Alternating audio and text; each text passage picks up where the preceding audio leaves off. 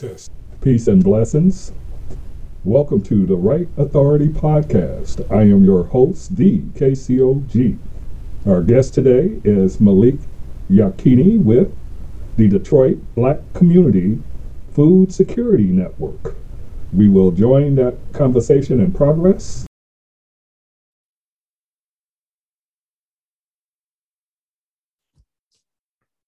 Okay, brother. And first of all, I go by the KCOG, and that OG is the opinionated grandpa. I don't want people to get things twisted. I am the proud grandfather and great-grandfather. So I have a total of 17 when you include all the grandchildren and great-grandchildren, just so that you get an idea. My given name is Carlos Carr Sr., and I just want to take an opportunity to get a little bit of the background out of the way so that you feel comfortable with me. And even though I've seen your presentation, I was actually turned on to your presentation by the Kansas City chapter of the Black United Front at their 42nd anniversary of the organization. So I was very impressed with your presentation.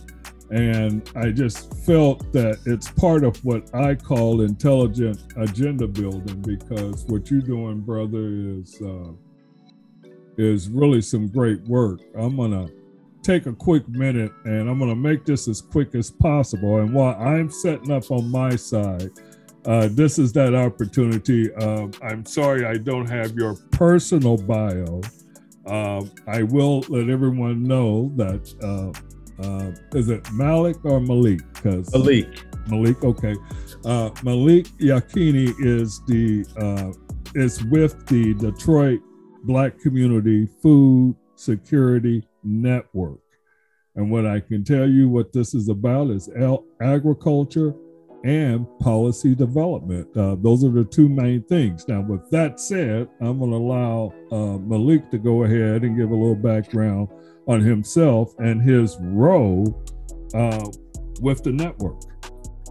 Thank you, Brother Carlos. So my title is Executive Director of the Detroit Black Community Food Security Network. And in that capacity, I'm responsible for the overall operation of the organization's programs, including the farm that we operate, D-Town Farm, the youth program that we run, the Food Warriors Youth Development Program. When I say I'm responsible for it, it's one of the programs of the organization. We have a director for that program. My comrade and sister, Mama Hanifa Ajuman, runs the program directly, but I'm responsible for the overall organization. So that's one of the programs. And then we're building a food, what we call the Detroit Food Commons, a new building that will house the Detroit People's Food Co-op, a cooperatively owned grocery store, which we also initiated. So those are the main things that we do. I'm a long-term participant in the Black liberation struggle. For about 22 years, I directed an African-centered school here in Detroit. I've been involved in many other organizations. So that, those are the main things I think people need to know. Fantastic. And I'm going to go ahead and get a little bit more into some of the other things coming up with the network, because it looks like they have a lot of things going on. So I'm going to speed this up. I'm going to just throw some things at you. I'm right on your website. So some of these things, all of these things are coming directly off the site. One of the things I see here is your D-Town Farm. Can you give us a little information about the D-Town Farm? Sure. So D-Town Farm is a 7-acre farm in Detroit.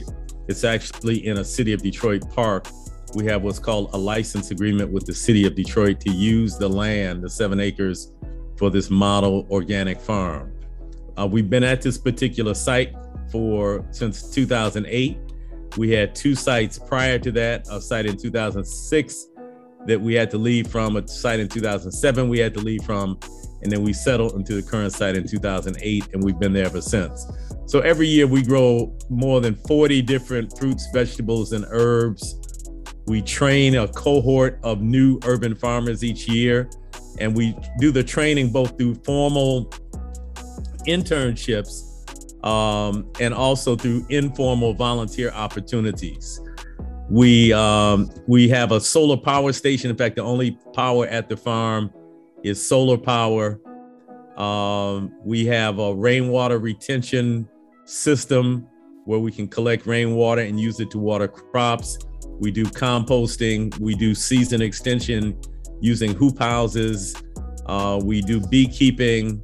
So we got a lot going on. And again, we're trying to model what urban agriculture can look like and trying to model what efforts at Black food sovereignty look like.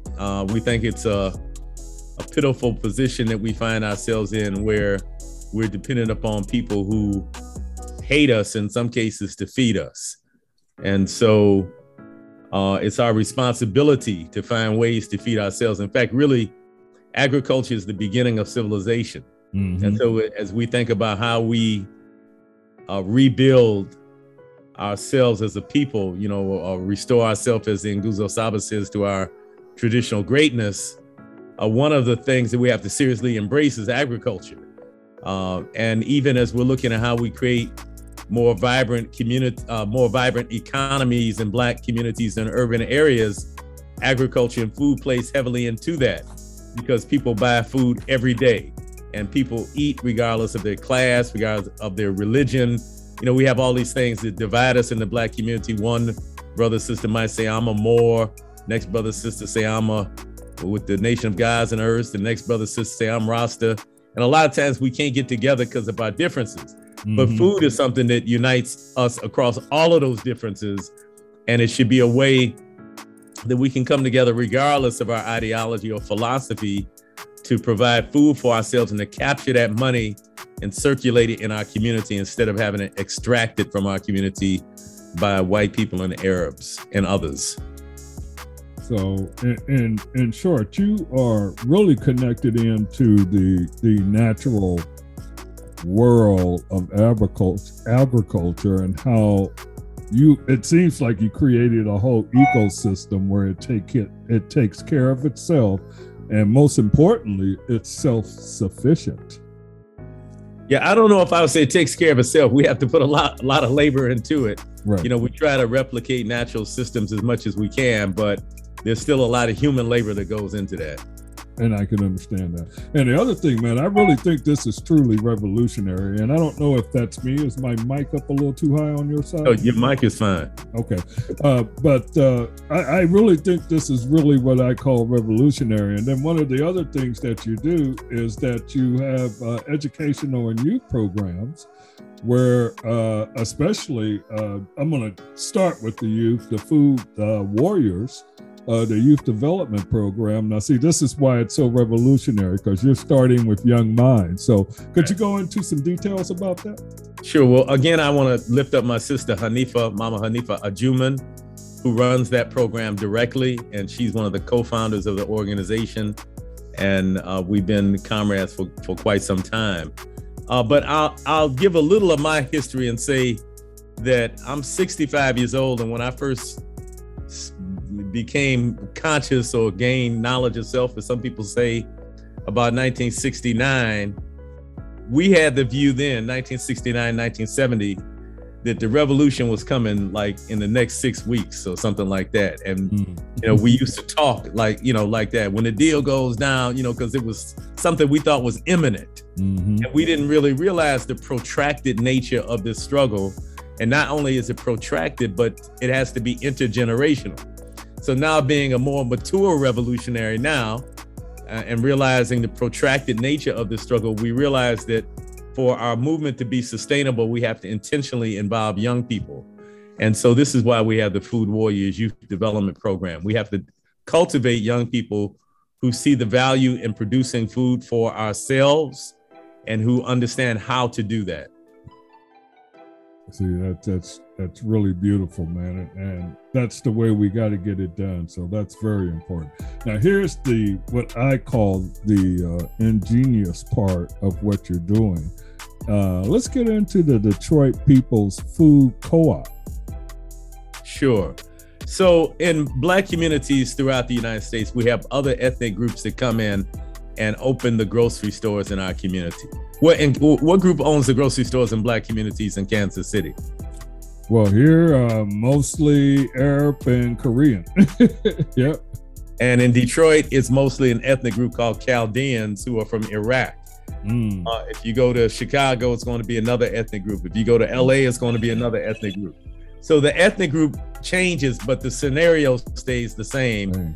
That is because Black people have been disempowered intentionally, and in many cases, Black business districts were intentionally destroyed.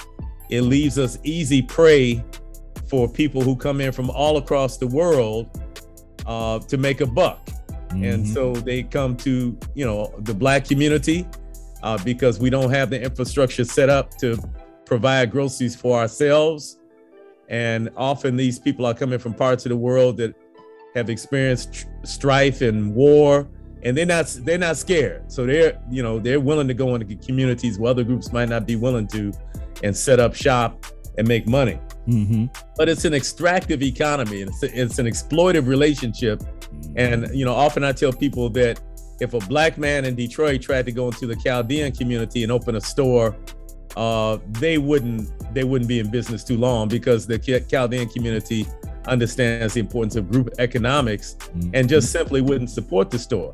But then to add insult to injury, not only does an extractive economy exist, but we find in Detroit that often the people who work in these stores, especially the smaller stores, what we call in Detroit party stores, or what they call on the East Coast bodegas, especially in those stores, there's a great deal of disrespect by the people working in the stores towards people in the community. And I don't want to overgeneralize and say every one of them is disrespectful, but there's far too much disrespect. And so if a woman goes into a store to buy a loaf of bread and a bottle of milk, she's not looking for a date. She shouldn't be called baby. She shouldn't be, hit on. And this is what happens all the time in the city of Detroit. So not only do we have an extractive relationship, but we have a relationship where often the people who are extracting the wealth from our community don't even have the basic respect for us as human beings. And so the way we have traditionally as a people addressed an economy which is hell-bent on keeping us out of the mainstream of the economy is by creating cooperatives. And so coming right out of chattel slavery, Black people began to work together and create producers cooperatives and farming cooperatives and childcare and education cooperatives. You might know that in Memphis, the very first anti-lynching articles that Ida B. Wells wrote were because the owners of the People's Grocery in Memphis had been lynched, and the managers of the people ran the store, and that was a cooperative as well. And so this is a tactic that we have used historically to galvanize our economic wealth and our economic power. And it's more in tune with African culture. European culture tends to be much more individualistic, and certainly the capitalist kind of outgrowth of European culture presses this idea of individual growth and pulling yourself up by the bootstraps. But we know that throughout the African continent, that this idea of communalism or of the well-being of the group being of more importance than the individual was one of the things that characterized society. And Dr. Karenga kind of summarized that idea we see throughout the continent in the idea of Ujamaa, making that part of the Nguzo Sawa. Of course, Ujamaa, was practiced in Tanzania under Julius Nyerere as a form of self-reliance and economics. But so this is what we think this is what we need to do, cooperatively owned businesses. And, a lot of times we hear about Buy Black campaigns, which we support that, but simply because a business owner is Black doesn't mean that person is operating in the best interest of the Black community. So many times what we have Black businesses who the owner's sons and daughters go to college and they have nice cars and nice houses, but that doesn't necessarily uplift the larger Black community. So cooperatives are a way that we can lift ourselves up collectively. Boy, that's a mouthful, but that was so much truth. Now, the Detroit Food Commons, is that also connected with the security network? Yeah, so the Detroit Food Commons is a new 34,000 square foot building that we're building on Detroit's main street, which is called Woodward Avenue. That building will house the Detroit People's Food Co-op, the cooperative grocery store that we were just talking about. Mm-hmm. But also on the second floor of that building, we'll have 4 shared use kitchens where food entrepreneurs of various sizes can come in and rent kitchen space in a licensed kitchen to produce products that they can either then put into the co-op, or they can put in other retail stores, or maybe they do catering, or maybe they make cakes or soups or whatever that they want to be able to sell on a wholesale level. We're also having a 3,000 square foot community meeting space on the second floor of the building that can be used for small conferences, lectures, film screenings, performances, and the like. And then we're moving the offices of the Detroit Black Community Food Security Network onto the second floor of the building as well. So we have a development partner in that project, another nonprofit called Develop Detroit, headed by a Black woman named Sonia Mays, and they're experienced developers. And so they're really managing the development of the project. And we are within the next 60 days, we'll close on everything and we'll be prepared to break ground in January. Man, that is beautiful. That is so beautiful. Now, I also see the very last paragraph here is that you are making it very clear that you need multiple funding streams, including grants, loans from members, bank loans, the purchase of individual member or ownership shares. Right. Go ahead and talk a little bit about that. Well, let me start by saying that to be a member of the Detroit People's Food Co-op, you have to live in the state of Michigan. And it has to do with some laws and not getting caught up in interstate commerce and what have you. So it costs $200 to become what's called a member owner of the Detroit People's Food Co-op. People can pay it all in one lump sum, or they can pay it in 10 installment payments of $20 per month. Mm-hmm. And as a member owner, you are eligible to run for the board of directors. You're eligible to vote in the annual elections for board of directors members. You're able to vote on things like bylaws changes. The members actually own the business. It's not like Sam's Club where you buy a membership and the only thing the membership allows you to do is go in and spend your money. In this case, you are an actual owner of the business who has say-so in how things operate. So again, that's going to operate inside the Detroit Food Commons. The Detroit Food Commons is the building, and the Detroit People's Food Co-op is the anchor tenant for that building.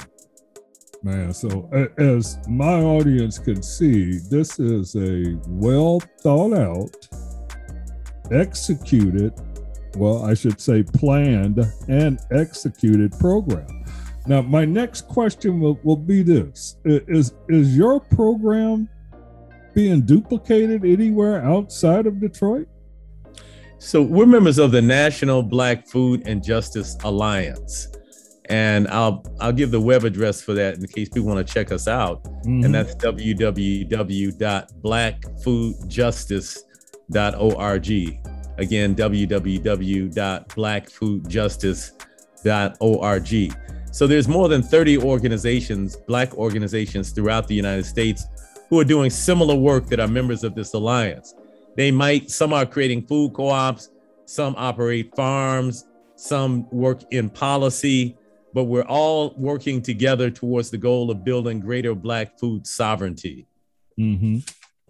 Now, I heard what you said, and it sounds like this network is working on being a food chain network within its own right. Yeah, we're really trying to put together an alternative food system, and we're grappling with questions like, how do we get food grown by Black farmers in the South to cities in the North like Chicago and Cleveland and Detroit and New York? How do we produce as much as we can in those cities? And how do we create the retail outlets to not only produce the food, but to sell the food? And so we're really trying to create a complete food system that Black people control and that is non-extractive, and that we can take the tremendous amount of money that we spend on food and circulate that money in our communities to build empowerment. Again, you're talking about revolutionary. This in its concept and its execution and just in its being, it's total revolutionary thought. Carlos, let me say this, that we've been working on this project for 11 years. When we first started, we were incredibly naive and we thought we would have it done in about 2 years. Mm-hmm. And so one of the things I've learned is that one of the reasons Black folks don't do stuff on the scale too often is because you have to be able to stay in the game long enough to get to the finish line. And staying in the game also means you got to have the money to stay in the game because there's all kind of delays and what have you. Mm-hmm. So I just want to, just state that and talk about, how we have to really look at long-term struggle.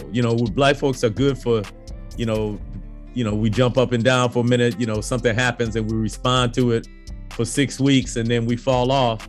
But this kind of work that we're doing is long-term building. It's not just responding to the system treating us wrong, but it's really building our own version of reality. And it takes years and years and decades, and it has to be intergenerational work. I totally agree, and you're on the right path with that, especially with the education and youth development program. So this program is definitely strong. Let me give that web address out to www.blackfoodjustice.org. Yes, and again, so that's the National Black Food and Justice Alliance. National. That's a national hookup. See, this is a model we can use in other areas. I mean, I'm serious. I mean, just think of it: security, education. You're already walking down the line of economics, politics. I mean, this is such a great model. So my hat goes off to you and all those that make up this organization and the work that you guys put in to really make this thing happen. Now, this is live. This thing is for real. I got to ask one real quick question before I lose the thought. Considering that you guys over the last few years have been going through a major water problem, mm-hmm. I mean, I know the funding and the work that goes into it that make things green and make things come. I know that's a lot, but then you have to deal with a water shortage. So there's been an ongoing water crisis in Detroit for some time. And there's been a tremendous number of water shutoffs over the last decade or so. And so, but also, the reality is that Black folks and poor folks are resilient. And so a lot of times, the water department will come and cut folks' water off. And then 15 minutes later, a van with some brothers will pull up and say, we'll cut it back on for $25. You can buy a water key from Home Depot, to tell you the truth. And so, as the system becomes more repressive, we find more ways to become resilient. So I don't know how many people are actually without water. There are some people that have water on that is so-called illegal, although that whole concept is questionable, who has ownership of water. So that's an ongoing problem. And there's a whole group of people in Detroit who have been struggling around that issue for more than 10 years and trying to present what's called a water affordability plan so that water is priced at a level that everybody can afford it. And we are in very close relationship with the folks who have been leading that struggle against water. In fact, water and food go hand in hand, frankly. For sure. And you're talking about real power. Having the power to feed and to drink when you want it, that's real power. Yeah. We have to understand that. So I know you got a few things going. I'm only going to hold you another moment, and I'm going to let you get out of here, because if you got a hard stop at 9:30, that means you got to get ready to get in motion. So I do understand that. But again, I do want to offer my congratulations to everybody that is involved with the Detroit Black Community Food Security Network, and especially the work that you guys are doing with the education and youth program, the Detroit People's Food Co-op, and the Detroit Food Commons. That is a lot. Keep in mind that when they get this thing open, he's also providing jobs, as he said, but they even forecast that they're going to create more than 20 jobs for community residents. So, like I said, this plan is well thought out. If we want to get donations, if we want to get, I heard you say the membership, but if we just want to just throw a donation, or if there's another organization out there, and I know of one in Omaha that sits on 17 acres, and it's like, why don't y'all grow food? You know, but I know that's a massive undertaking to take on 17 acres, but someone with your knowledge and experience can at least get them pointed in the right direction. So let me say this, Brother Carlos, that there are people right in Kansas City who are doing very similar work. Mm-hmm. And I while we would appreciate people in Kansas City supporting the work we're doing in Detroit, I think what's more important is that they support the work that's going on the ground locally in Kansas City. Our brother Dre Taylor, for example, who runs Nile Valley Aquaponics, and I think he's still running. I know he's back and forth between Ghana and Kansas City these days, but people should look him up and should support him. There's a few other folks, and I'm not going to try to name all the names right now, but on the ground in KC, both KC, Kansas and KC, Missouri, who are doing food security work, who are doing organic agriculture, urban agriculture, and aquaponics and what have you. And so the most important thing is to seek them out where you are and to support them. If people would like to give a donation or find out more information about the Detroit Black Community Food Security Network, they can go to our website, which is www.dbcfsn.org. Again, that's www.dbcfsn.org. Give me that brother's name again here in Kansas City. Our brother Dre Taylor, Nile Valley Aquaponics. I'll definitely look that up. Was it Nile, like the river? Yes. Appreciate that, brother. And again, I know you got things to do. It's 20 minutes after the hour. Thank you. Thank you for the invitation. Oh, you're very, very welcome. And I will get this out to my listeners. I normally do a live platform, but I had to shut that down. So I'm just recording this. I'll go ahead and put that into a format and get that out to my listeners. I'll send you a link so you can check things out for yourself. Thank you much. Appreciate being your guest. Oh, you're very, very welcome. And I appreciate you taking the time. Again, I hope the family is well. I haven't forgot about our delay. I hope the family is well. And if there's anything I can do other than send my condolences to the family, just let me know. Thank you, brother. Thank you. You have a great evening, sir. Take care. Black Power. Black Power.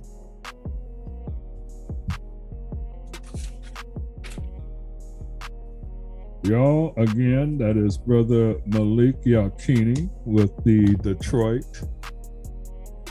Black Community Food Security Network, and you heard all the great work that he is doing out there. We need to get in touch with that. Again, I'm going to give out the website to the Black Justice Organization. That's again www.blackfoodjustice.org. That is a co-op of, not a co-op, but it's a membership of 30 organizations doing the same type of work as the Detroit Black Community Food Security Network around the country. You heard him give a tip-off to Nile Valley Aquaponics and Brother Dre Taylor here in Kansas City. I will take the time out to look that brother up. And before we get out of here, I was starting to talk about something that was very, very important to me. What that is a very good friend and comrade of mine has been working on a book over the last 10, 15, 20, 25 years or so. I just happened to be a board member with this brother for about 7 years with the Malcolm X Memorial Foundation in Omaha, Nebraska. I feel special about this because I heard this about this book while the book was still in its conceptual form. I heard about this book as Walter was doing the research on the books.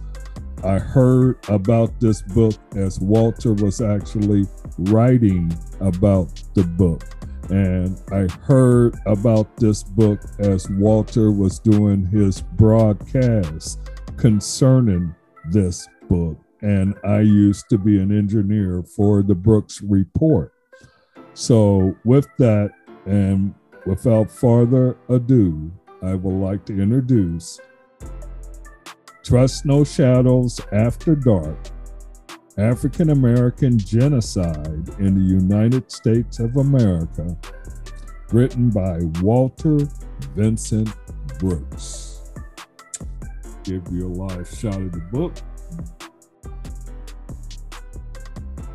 Just received this copy today. Can't wait to break off into it.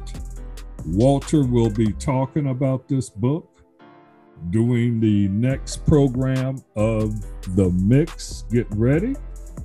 Got to check a date for you, so I make sure I don't flub it up for you. But give me a moment while I rattle on for a moment, and I'll get you a date. But do look forward to that. I am very proud of Walter. He also signed the book and a very personal message to my wife and I am very grateful of this. He also has an ingenious way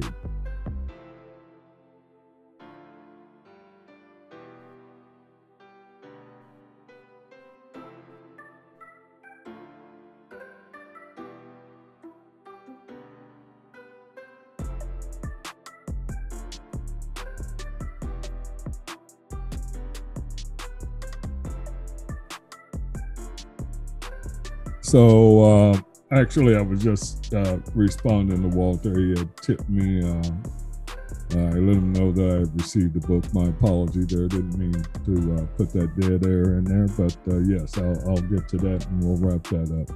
But again, very grateful for Brother Yakini to come in and speak to us concerning that great work that he's doing up there. If you can, and if you want to support Brother Walter Brooks and Trust No Shadows After Dark, you can do that by checking out The Mix. And The Mix will be coming up again in November.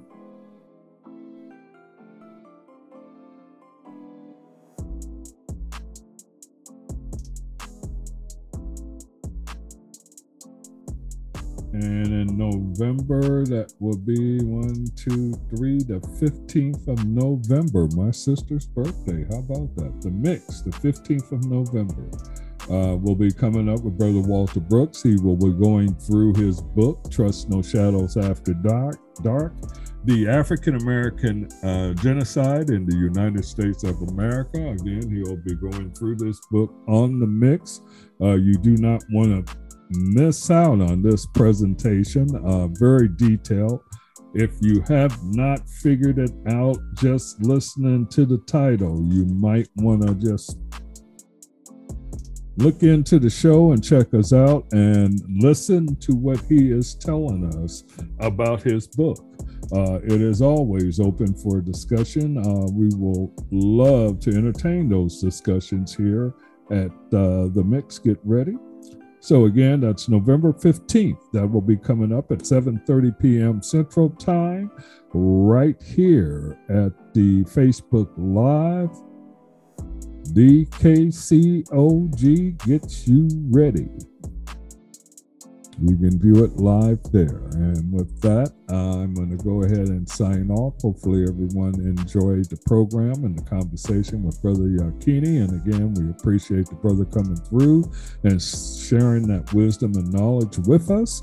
You guys enjoy the rest of your evening. I'm going to go ahead and sign off here. Peace and love. We'll see you next Monday. That should be next Monday. Today is the Today is the 18th. That'll be today is the 25th. So we will see you November 1st. We'll be checking back in with you with the Get Ready program live here on Facebook. Thank you. You guys have a great night. Thank you for tuning in.